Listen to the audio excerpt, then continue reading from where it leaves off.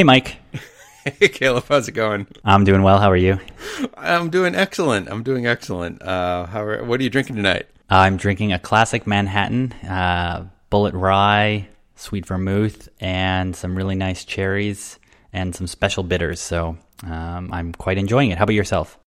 I am closing out Negroni week here by having a Negroni. At the time of our taping, we are in the waning hours of Negroni week. So I'm having one last Negroni this week. And I figured we could dive back into our autonomous car discussion. Yeah, and actually we had some great discussion over the past 3 episodes on the Reddit subreddit as well as on our comments. And one that stuck out to me was a listener was talking about a supposed conspiracy theory in Los Angeles. And then right before the show you were mentioning you had some context for this.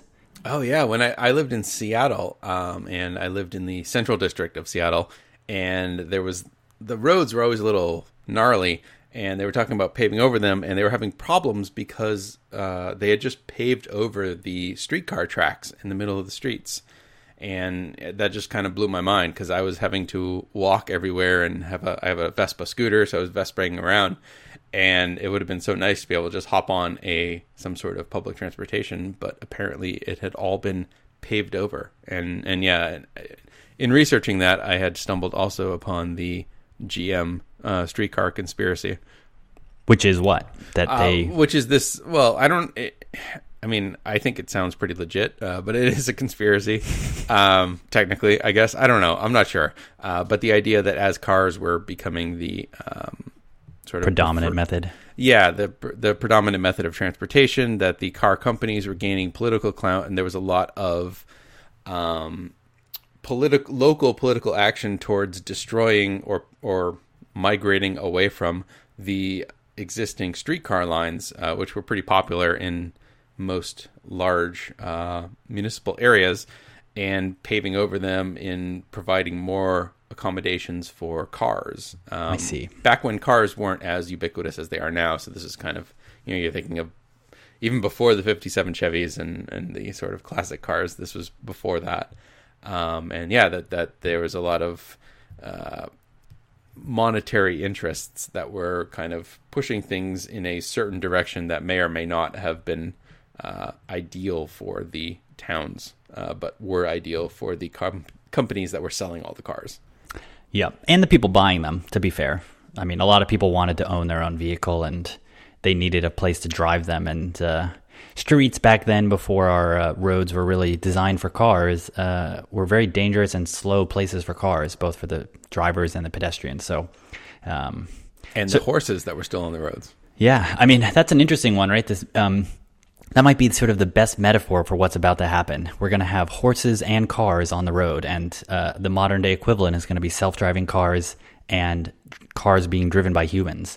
So the humans are the horses in this analogy? Yes, the humans are the horses, and they're quite nice, but we don't need them doing this particular job anymore.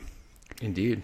So this week, I guess we wanted to talk a bit more on some of the practical elements of self-driving vehicles in the future. So what happens to the physical cars, what happens to the regulatory environment that will allow cars, and how that might sort of shape out what happens to insurance, and sort of dig into some of those topics. And this might be the last episode in this series of self-driving cars. I'm sure we'll revisit it. Shut your mouth. I know. I'm sure we'll revisit it soon, but this is sort of the last in our planned series, I guess. So, do you remember how many episodes we have until the Model 3 is released? I haven't done the math, but mentally it's definitely quite a few. So it really depends on when we decide to claim victory of making it.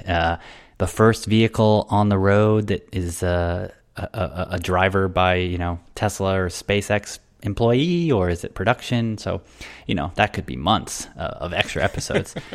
But anyways, where do you want to start, Mike? We've got a roulette of options, so let's spin that wheel. All right, I just spun it, and let's say it landed on insurance. Insurance is probably a little specific, but this idea of the whole regulatory regime around how we are comfortable getting in vehicles and just hurling ourselves through our built environment at 70 miles an hour. Part of that is insurance. Part of it is car safety. Yeah. Part of it is just this, oh man, I forget who, there's a famous quote about how anything that was invented after you were born is like scary normal technology, and everything that was beforehand is just the way things are. Oh, right, yeah. And yeah, so like right now we're in this environment where buying a car and paying monthly auto insurance is just normal, and that's what you do, and you turn 16 and you take a driving test and you get your license, and that is just, it's crazy to think of anything else. And I think self-driving cars are the biggest jolt to that system that we've had, certainly in my lifetime. Yeah, I mean, I think that that's right. And that definitely resonates with me, that quote. And I remember that being brought up, especially in the context of smartphones and all sorts of previous technology, that it definitely tends to separate out that way where, young people, children who are born in the past decade, a touchscreen, every screen they see is perceived to be a touchscreen. They want to touch. They want to see magazines and newspapers. They're touching. Yeah, they're swiping. They want to see a photo instantly. Even for me, the idea of having a photo instantly is starting to wear off. But I remember when you had to take the film and wait a week before you could get it back, and 24-hour photos was a pretty big innovation. You dinosaur. I know, I'm ancient. But I guess sort of stepping back, the reason that we have car insurance and regulation around cars is to our earlier conversation about cars being very dangerous and dangerous things causing damage to person and property. And so our governments have created rules to try and mitigate the risk of these vehicles because we've deemed them necessary for modern society. And so we've sort of have this bargain where we know they're dangerous, but we want to create some sort of regulatory framework to protect us. And we've elected the government to do that for us, right? Yeah, and it's interesting how, if you travel around the world too, how different that can be. Like, I was in Thailand late last year, and it was astounding to me. I read earlier, before I went, that Thailand was one of the deadliest countries in the world for auto accidents. And then I arrived there and spending time in Bangkok, and it is just utter chaos. The number of scooters and cars and these little tuk-tuks that are flying around, and it's flying. Well, not flying, but okay. Well, sometimes I guess. I don't know. Both wheels off the ground. Yeah, the roads are mostly in good shape, but yeah, it certainly, once you start getting out of the city, it can get a little hairy. But yeah, it just kind of gave me a little bit of perspective on how it is just a sort of societal agreement that we all have, that we've all agreed that this is going to be a thing, that we're going to drive on the right side, and that we're going to watch a certain speed limit, and we're going to behave in certain ways. And it's it's very not organic, but I don't know, it's nebulous, I guess, or I mean, it's just this combination of both social norms on how you deal with traffic, how you deal with people in vehicles, that there's a general sense that it's baked into the law that vehicles need to yield to pedestrians and cyclists, all the way to the fact that many states, at least in the United States, have no-fault insurance policies, which essentially mean that if you get into an accident, they're not even investigating whose fault it is. It's just generally built into the policies that it will be paid for, because at this point, the accident rate is actually quite low in the U.S. Relative to where it was before seatbelts in the 50s and 60s. And that it's just sort of baked into the premiums. It's interesting how it when you have a slightly different social environment, like you have in, say, Russia, that you end up with these sort of follow-on effects of dash cams are huge in Russia. And the only reason we have so much evidence to that recent meteorite or meteor, whatever, the one that kind of came down, was because so many people driving around in Russia have dash cams because there's so many problems with insurance where people are jumping out in front of cars or causing accidents, and that people have taken this defensive posture of installing inexpensive dash cams on their cars that are just recording what they're doing all the time. Well, what's funny is that every single Tesla also has a dash cam. It's just not exposed to the user. And I know you've talked about and thought a lot about what's going to happen when all these vehicles' data is being used for different purposes beyond just the self-driving capabilities in the moment. Indeed. But we could jump back to that. But I guess jumping back to the insurance, I guess so the laws of the road currently dictate that licensed drivers must be operating vehicles, which seems obvious, but one of the challenges for the self-driving and autonomous vehicle movement is that up until now, both Google and all of like Mercedes and Volvo and Tesla, who have been doing experiments with fully autonomous vehicles, have had to have steering wheels and accelerators and brakes in the vehicles because under the current U.S. regulation, at least, and I believe it's international as well, cars, the definition of a driver sort of implies that there's going to be a steering wheel because it's implied that it's going to be a human. Right. And so the law was not built with the assumption that a computer would be able to be a driver. And so up until extremely recently, for the past decade of this research, all autonomous vehicles have had to have someone, a licensed driver, sitting in the driver's seat, even though the vehicle was driving itself, and that driving itself is actually a computer on board acting as the driver. Right. Similar to how planes and autopilot work, where when you take a flight across the country, most of that flight is very well conducted by the autopilot, but there still is a licensed and accomplished pilot there ready for taking over whenever necessary. Actually, two, right? There's the pilot and co-pilot. I mean, planes have a human redundancy minimum, and then things like Air Force One have multiple pilots in the event that two of them get incapacitated. And then Harrison Ford can take over too, if absolutely necessary. Yes, exactly. And refuel. And so I guess one of the things that's been interesting is that Michigan has recently changed their law so that a computer can be deemed the driver, and so they are not requiring people to be in the vehicle. And also at the federal level, which is also required, the National Highway Safety Traffic Association has allowed it so that you don't need to have a steering wheel or brakes and accelerator. So that clears the way for other states to allow that. So basically that's really important because if you want to get to level 4 autonomy, which is full nirvana level autonomy of the vehicle doing everything and you can fall asleep, then it doesn't really make sense for there to be a licensed driver being able to be there in a steering wheel, because you don't need a steering wheel in that case. So really interesting. And that was just a few months ago. That was just February, of this year, of 2016. So within the past 8 months or so, there's been changes to the legislation, less than that, 5 months, that allow vehicles to be built and sold potentially without steering wheels. That's a lot of change in 100 plus years of having a steering wheel. Is there any sort of, so when a human driver gets behind the wheel, they presumably have a driver's license. Is there any sort of plan for testing these vehicles, kind of like crash tests, where the government will run driver tests on them?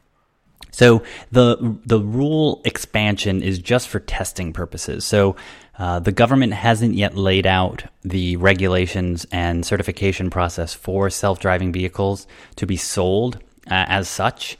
But they just needed to even clear the roads, as it were, to allow these vehicles to be tested on public streets.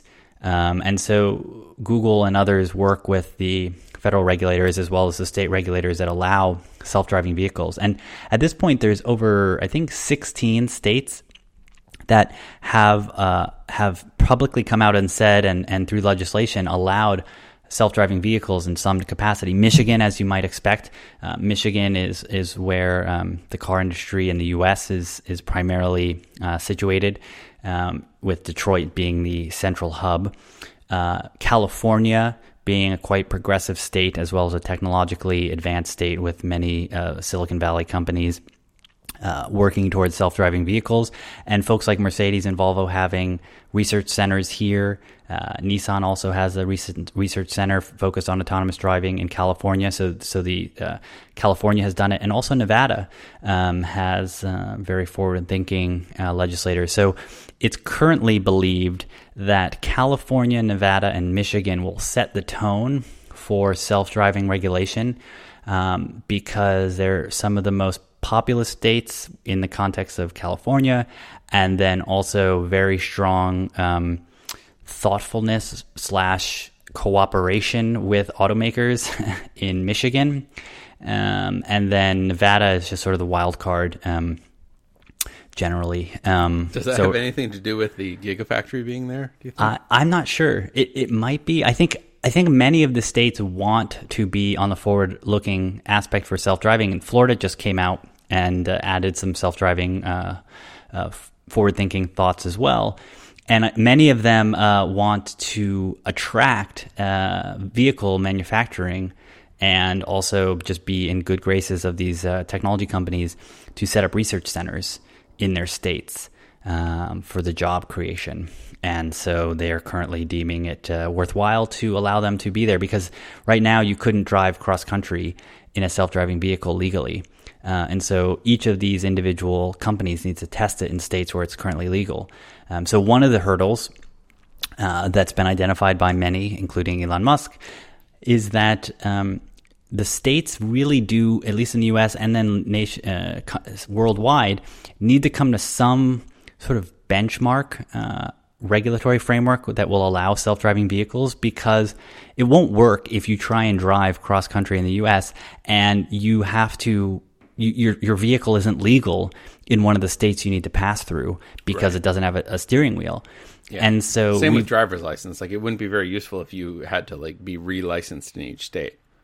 Yeah. And I mean, we figured this out with driver's licenses, and it's pretty amazing that it works. I mean, you can have an international driver's license and go a lot of places and be deemed a driver, even though you haven't taken that local test. And also that the vehicles themselves, there's a very strong economic incentive for the vehicles to be able to be sold worldwide.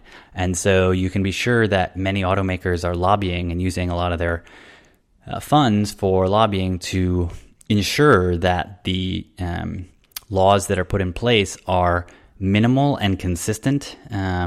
And especially with regards to trucking too, that we talked about earlier too, because if you can't have an autonomous truck that can be legal in every state, then it's really not that useful for interstate commerce. Exactly. And one of the other things too is that on its back, and the really sort of positive aspect is, as we've talked about in the past, is the safety aspect, where the automakers want to prove very clearly that these vehicles are safer.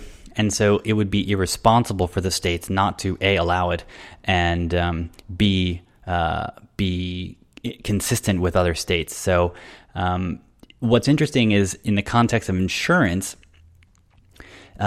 insurance is a multi-$100 billion industry in the U.S. and $1 trillion industry worldwide for personal automobiles, commercial, and personal injury from automobile accidents. And one of the things that has been happening in the context of self-driving vehicles is insurance will change. And the primary reasons are insurance premiums are built on actuarial tables, so sort of statistical models around how many accidents are likely to happen based on things like how old you are, how long you've been driving, what gender you are, what state you live in, what vehicle you're driving, and all of that is going to get mixed up pretty dramatically when it's a computer being the one who's actually driving.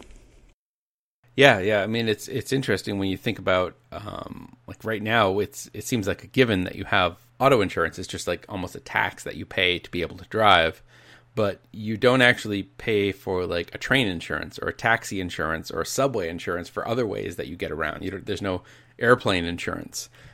So when it becomes a method of transportation that you yourself are not in control of, it just doesn't make sense. Yeah, and what's interesting is many folks in the industry have pointed that out, that as transportation in vehicles and cars becomes much more like you pointed out, like trains and planes and automobiles. And soon automobiles in that category, that it will fall to the service provider and also as a pass-through the manufacturer to be liable. So in a plane accident, it is both the insurance that the carrier, so the Delta or United or Virgin America or Virgin Atlantic carry, pays for it. If there's a mechanical failure, Boeing or Airbus is also partially responsible. And then also the government step in the case where there's some big repair that needs to be done, because they view it just as sort of a general good and thing that the general population is going to pay for because it happens so rarely.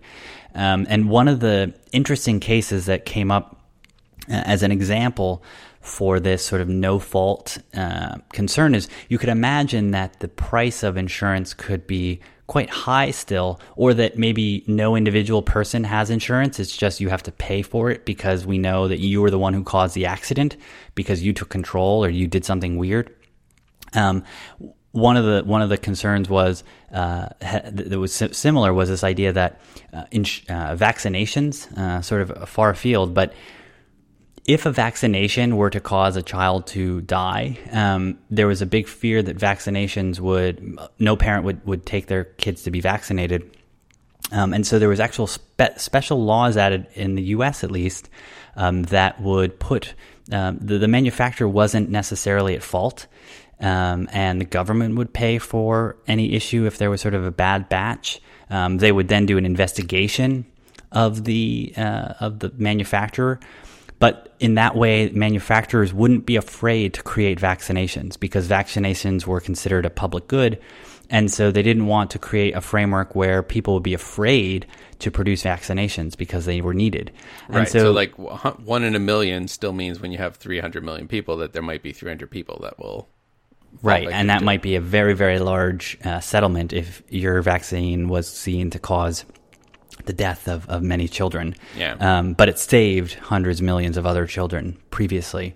And so there have been some legal scholars who've sort of proposed that a similar system be put in place for autonomous driving, that the public good of autonomous driving is so great that even though there will be accidents, that the rate of accidents will be so low that the government should be prepared to foot the bill, and that we sort of collectively pay for these insurance incidents because the likelihood of needing the insurance goes way down.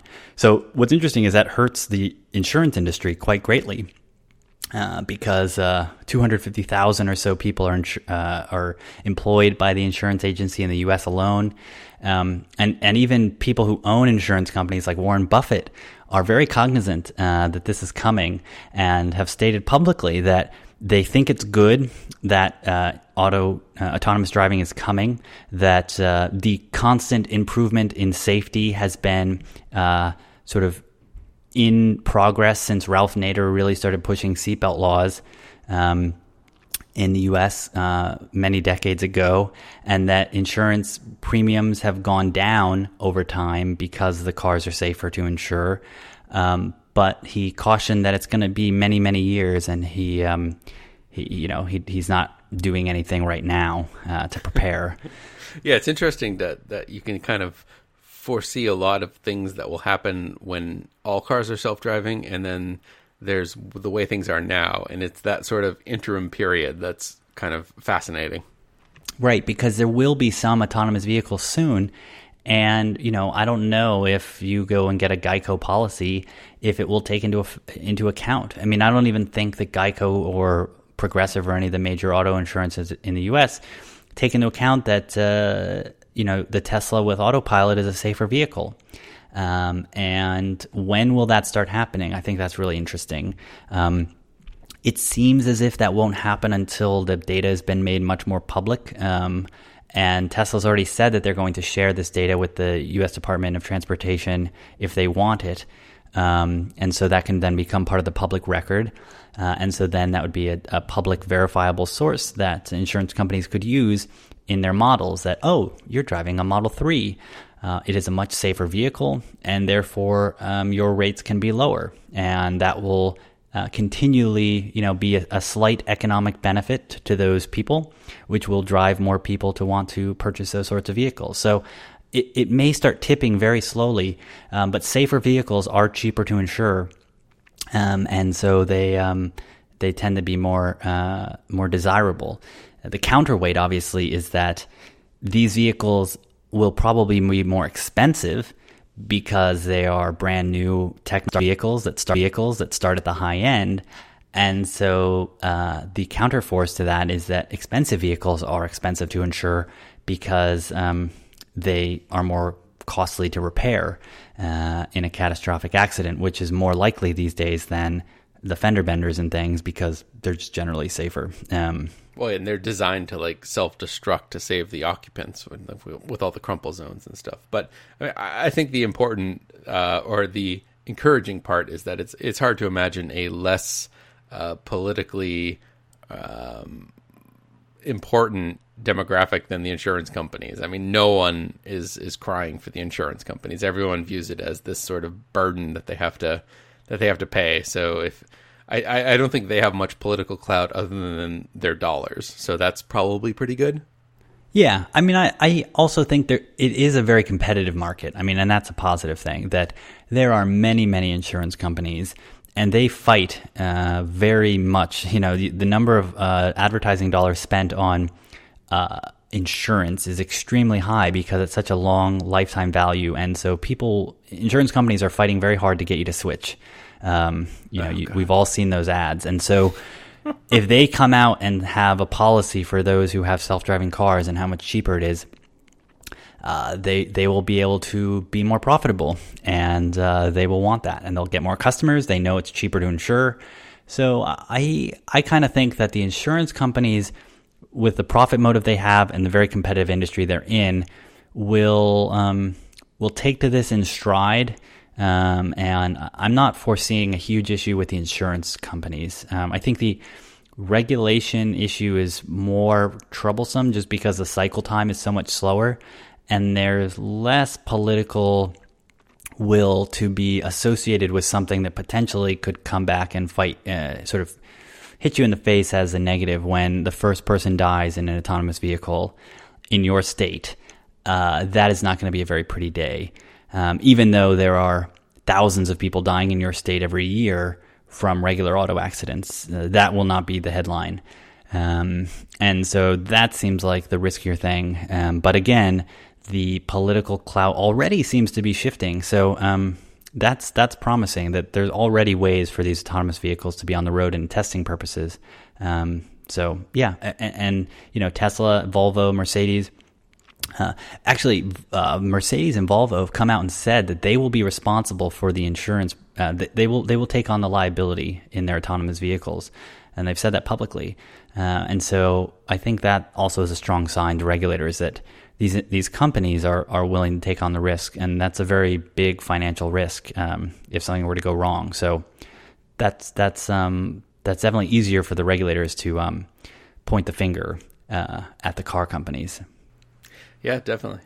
But humans are always going to be involved. I was just in South Carolina this weekend, or last week, and I was driving to a coffee shop there, and in one direction there was a sign over the street that said, "Drive safely. 398 people have been killed so far this year in South Carolina," which it is June now, so not even half a year. And then on the way back, I'm driving, and in front of me is a man on a motorcycle with no helmet on his head, but one helmet fastened to the side of his bike, not wearing it. So I don't know. I feel like there's this whole like hashtag humans problem to deal with. We don't make the best decisions. Yeah. So, Anywho. that's tough. Can't explain those guys, the humans. So how about we pivot into like what will the autonomous driving do to what a car actually is? Yes. Like, what does it look like? What does it do? What do you have for thoughts on that? Like, how will autonomous driving change what we think of as a car?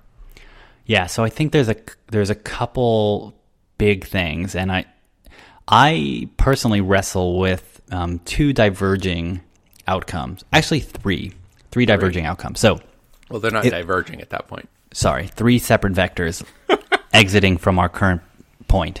Gotcha. Okay, so but if I step back, the big thing is we've already had driverless vehicles, and they were stagecoaches. The people inside the stagecoach were rich and enjoying their leisure time on their very long journeys across the country and across the world. And they had drivers in the front driving piloting, the horsemening the horses. And the people inside the carriage were enjoying the lap of luxury in a very nicely upholstered... Sort of. I mean, it was a pretty rough ride. It was a rough ride. I mean, we didn't have airbag shock absorbers. But basically, my point is, I think we will have a return to that concept of a... Kind of a limousine effect. Yes. Where the vehicle inside for the cabin compartment will be unrecognizable from a vehicle today, where the orientation of sitting and the overall quality of the experience inside will be elevated to the point where it is more like being in first class on a train than being in a car. You don't have to go back to stagecoaches either. There was an interesting article in The Economist last year or the year before about how celebrities in LA, they specifically featured Dr. Dre as one of them, are buying these sort of customized vehicles, mostly vans and Escalades, from this company that makes essentially mobile offices. And they just have a chauffeur so that all the time they're stuck in the LA traffic, they're able to still do things. They're able to essentially, have a mobile office or watch. I think Dr. Dre had some quote about watching Martin Scorsese movies to relax. It seems something like that. Yeah, definitely. I mean, I think the big thing we get back individually from self-driving vehicles is time. That we can reallocate time spent looking out the windshield driving to some other activity. And so the question in my mind on the physicality of the cabin is that directed to short-range activities like listening to music, watching a TV show or a movie, where the cabin can be like a first-class cabin or a really nice limo, where it's still intended for sitting in for a few hours, but not for a day or two. You're still obviously in a car at that point. Yeah, exactly. Or does it go the other way, where it becomes more like the experience you just had of a cruise ship, but mini, like an RV? And is it much more like an inhabitable space that moves, and it happens to be very small relative to your normal home, but everything that you would want to do, you could do on the go? Those are two areas. And then the other, I guess, layered on, I misspoke. There's actually four. It's sort of a quadrant. Oh my God, we went from 2 to 3 to 4. I'm sorry. So then we'll dig into them. The other two axes, I think, are personal ownership to company shared ownership. So a la Uber, Lyft, Didi, all those folks. So I own this vehicle. I paid for it with my own hard-earned money or have a loan on it. To I summon a vehicle of my choosing, and I don't own it. I am using it as a service, similar to an airplane, unless I'm uber rich.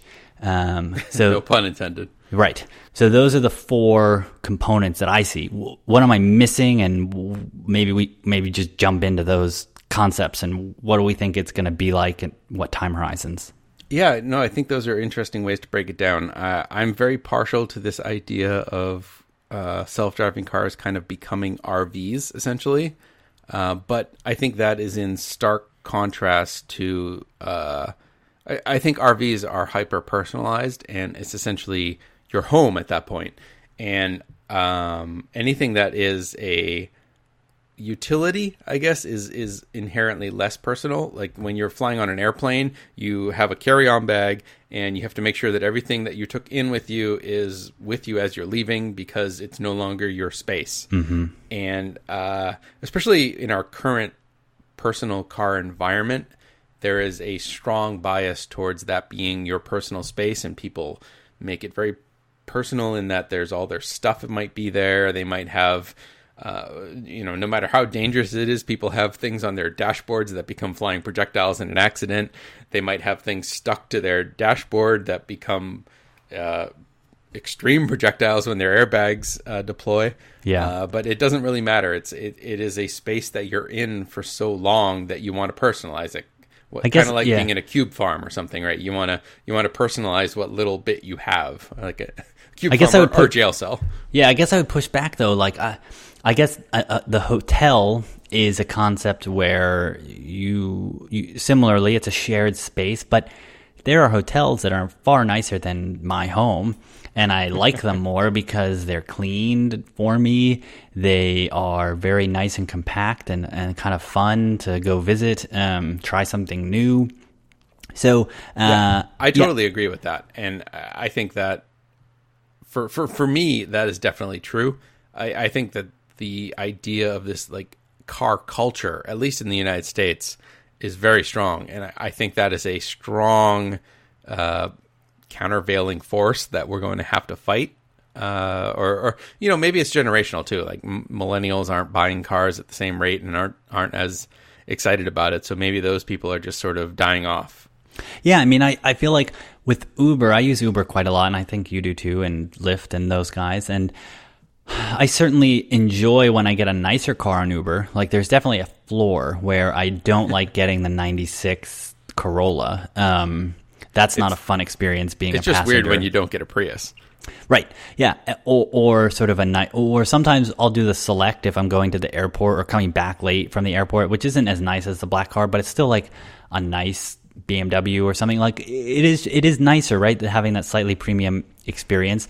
And but there's some transferability in that concept where like a generally nice car is still much better than a really low quality car that's 20 years old. Sure. So it's more comfortable for one thing. Yeah. Yeah, it's more comfortable. It's more confidence inspiring. I feel like there's a lot of signals. So you don't want to be worrying about the crash rating of the vehicle as you're stepping into the back seat. Yeah, exactly. But I don't. So I would hope that it's sort of on par or better than the type of vehicle I personally would choose to drive. But being the passenger, I don't really care about the driving dynamics as much. And also one of the other really intriguing components of this is when you're being driven by someone else, you would much prefer they drive with like an egg under their foot, where they're very careful to accelerate, very careful to decelerate, and take turns extremely gently. Like you just want to be comfortable. Right. Ludicrous mode isn't all that exciting when you're not the one pushing the pedal. Exactly. And I think that's one of the interesting components for Tesla is that they've had such a strong desire to compete on performance, which is actually sort of a more old-fashioned vector of competition for vehicles, where you're appealing to a buyer who is going to be the driver. And in a world where the buyer may not be the driver, the buyer may be a private equity firm or a ride-sharing company, and what they're looking for is lots of room. Like the Lincoln Town Car is not a great driving car, but it's got a ton of room in the back. It's very cushy, and it generally exudes a sense of executiveness, at least that we think so. Well, it's great driving for what it is, right? It's very, very boat-like. It has a very suspension that just hides all of the road, so it's designed to be very smooth. Right. So in the context of self-driving and a fleet service where you're not owning the vehicle, you're not ever going to drive it under your own control. What vehicles become interesting in that regard are very different than the ludicrous, Tesla Roadster. Yeah. So, yeah. And so it's interesting that like the ludicrous like Roadster BMW level performance is not even something that you actually get to use in practice on today's roads. It's really more of an aspiration, or of maybe some sort of like idea of what you could do on the Autobahn or something. But driving around the Bay Area in California, you're really not using that very much. Right. And it's something that you use to differentiate and talk about your own personality. But when you're choosing a ride service or an airplane, I don't feel a personal attachment to being in a McDonnell Douglas plane versus an Airbus versus a Boeing. It doesn't say anything about me which plane I choose because it's not even a choice I have. Yeah, and they never talk about which plane takes off faster or flies faster. I mean, since the Concorde has been retired, I guess. Yeah, exactly. That's a characteristic that the purchaser cares about. So Uber and Lyft and Didi and all the future companies are going to care a lot more about, how quickly it recharges, how durable it is, how easy is it to clean, all of these different factors that today, when it's a single owner sort of concept, is not nearly as important, right? I guess the closest analog would be rental cars, and unfortunately, rental cars sort of get the bottom barrel cars because they buy so much and they get sort of the leftovers from the automakers that they miscalculated consumer demand for. Yeah, and I think maybe even the right analog would be apartments or like you say, hotels, where I really do think that the future of self-driving cars is more like, I had tweeted about this earlier, that like I'm just waiting for the day where Winnebago can sell me a self-driving RV, because at a certain point you don't even need an apartment. And this is going completely to the other end of the spectrum, where it's really far in the future, hyper personalized, and pretty far in the future, where why do you even need an apartment? Maybe you have an RV type vehicle that is self-driving and it drops you off at work, and it just goes out somewhere to like the cheapest like parking area based on whatever the parking rates are for whatever sort of on-demand parking service there is, and it comes back and picks you up when it's time to get off of work, and you get in it and it drives you around, and maybe you don't even need to actually park anywhere, or maybe you park somewhere outside the city and it drives you back in at some point, or maybe drives you into a different area. And you just wake up at work, you shower and you get out of your vehicle and boom, you're right there. You don't have to actually worry about a commute. It's just something that happened while you were sleeping. Yeah. And the other thing is that it can be driving around all the time. So the idea of owning land, or physical space that you own is unnecessary. I mean, it could be parking in a parking lot at night, or driving at a very slow rate somewhere in a herd of all these other RVs. They sort of clobber together and drive in a pack, a caravan. I mean, it's fascinating. I haven't heard that many people talk about this concept. So if anyone has heard more or heard any talks, I'd love to dig into it. But surely it's got to be out there. I'll throw out, here's my free business idea for anyone who is still listening to our inane ramblings this far into our episode. Mm-hmm. If you have money, buy up some of these abandoned, decrepit suburban shopping malls and install charging stations in the parking lot and make them into town squares, so that when self-driving RVs are a thing, they will take people from their offices, and you will decide which little town square you want to go to for the night. Your RV plugs in, you walk out of your RV, and you go into the town. You have restaurants there, you have stores, you have a whole little like town center, and then you sleep in your RV, and at a certain point in the middle of the night, your RV just detaches from the charging station, drives you out to your office based on how long it's going to take to get there, and boom, you wake up at your office. So turning a mall back into a mall. Yeah, I mean, well, but a mall of the future. Well, that's the thing is like, and I don't want to get too much into this, but like what we know of as suburban shopping malls in the United States were not originally designed to be what they became. Like the man who actually invented them had this idea where they would essentially be town squares and town centers where people would come and congregate and shop and eat. And essentially, he got like one or two of them developed, and developers decided, oh, well, we can just make them their own thing and surround them in seas of parking, and it sort of took off, and it's kind of a tragic story. I forget the guy's name, but it's kind of interesting if you want to look him up. So that would sort of imply, so that is an ownership model, right? Like instead of buying a home, you're going to buy this decked out RV Autobot version. Buy or rent. I mean, if you're renting an apartment, I guess you could, you could just rent one of those. Yeah. And you could upgrade over time as you get a family and things like that to bigger and bigger ones, like the 18-wheeler ones or whatever. Right. I mean, even the idea of like the size, permittable size of vehicles is totally based on what humans can control. So, right. Yeah. Yeah, I mean, we have there's even the 18-wheelers that are double hitched. Right, that's or legal. triple hitched in some states. Yeah, so you could imagine that's quite a large house. If people are living in shipping containers today, as just look in Dwell magazine. I know, I'm looking at one right now. Multiples, I need to read them. So that's one path, and I think that's viable. I think that will take a lot longer, right? Because the societal impact of like, wait, you live in your house? Like, I guess there are people. I mean, there are definitely people who live in RVs and travel, but it isn't something that young people do. It tends to be more of a retiree, like explore the world because of the working. Right. Like usually you work close to where you live, and it's where you work is fixed. Right. But that may be changing more and more. I mean, our company that I work at is half remote already.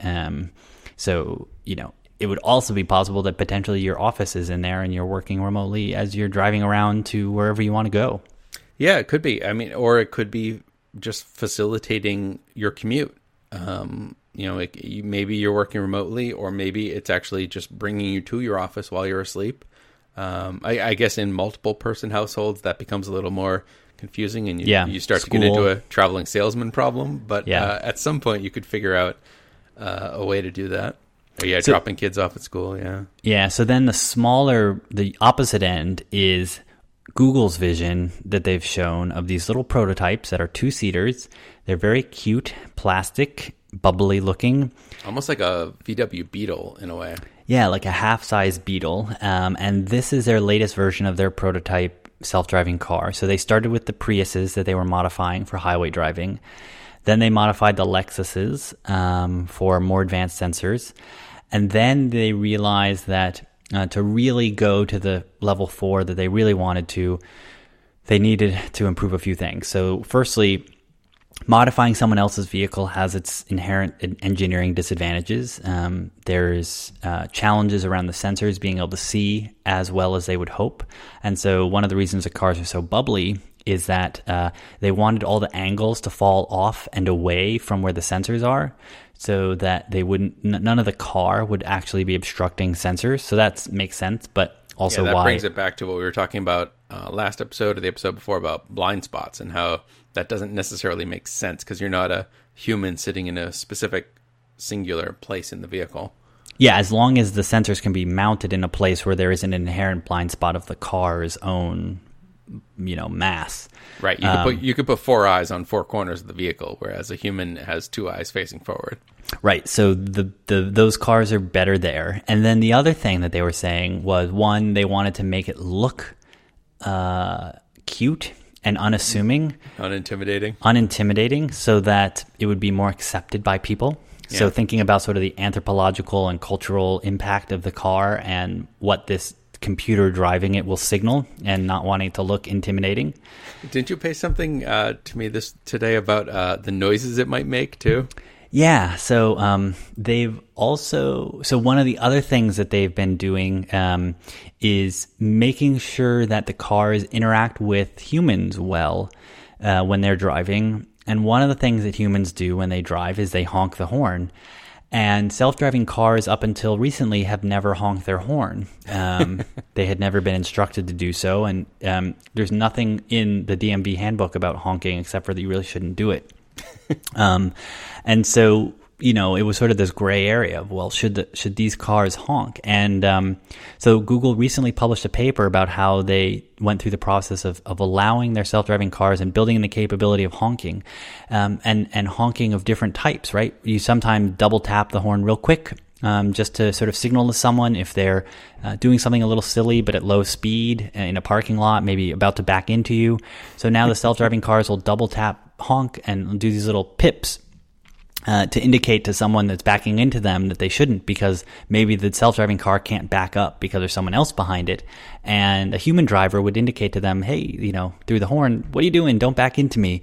And then also being able to indicate more strongly with a solid horn that they, that someone's made a mistake actively that's dangerous, alerting them to, swerving into something.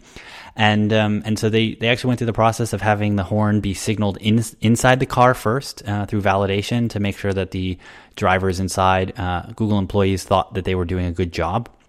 And now they've indicated that they're actually doing it on the roads. And so, it's one of those things that if it was all self-driving cars that were perfectly connected, it would not be needed to have horns.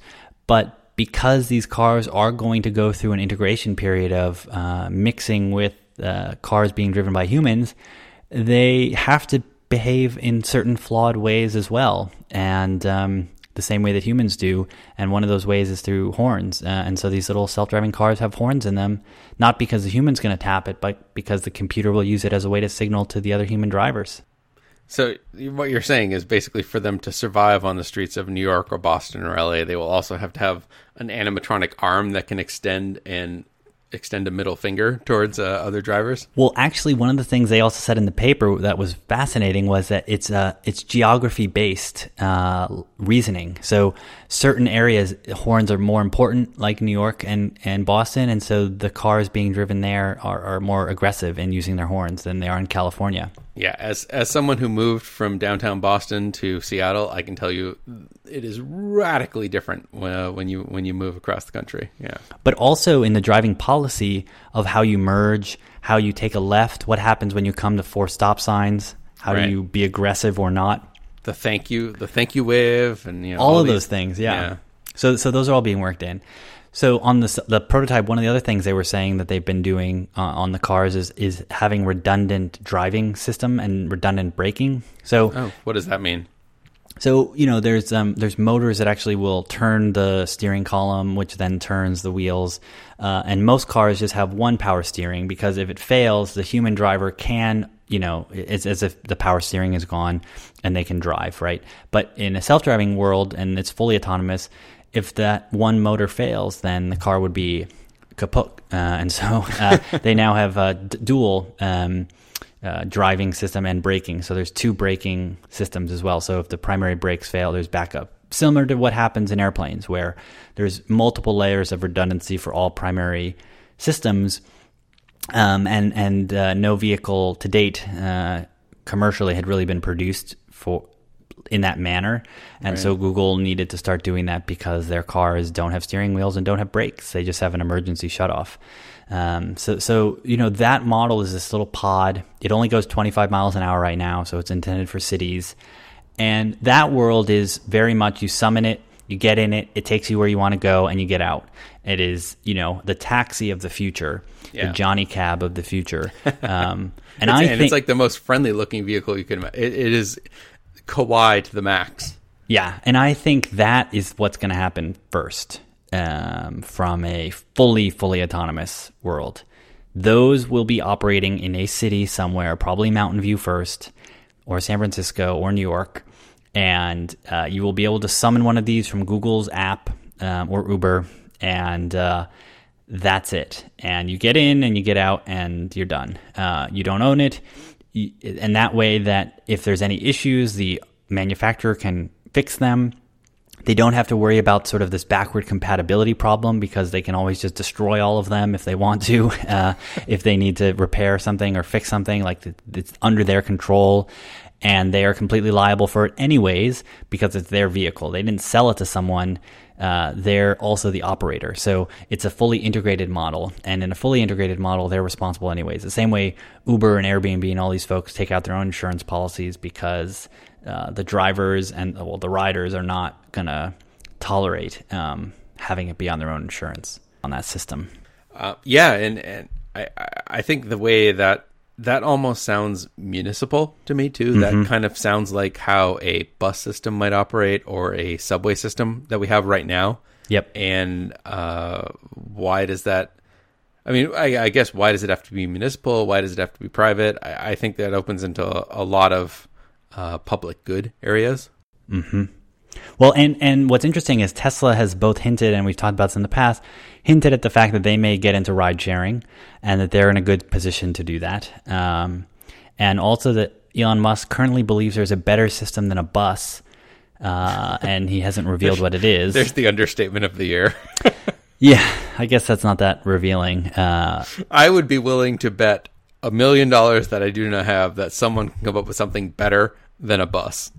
I bet you're right, and I would not want to be on the other side of that bet. That even you could, that both of us could figure that out.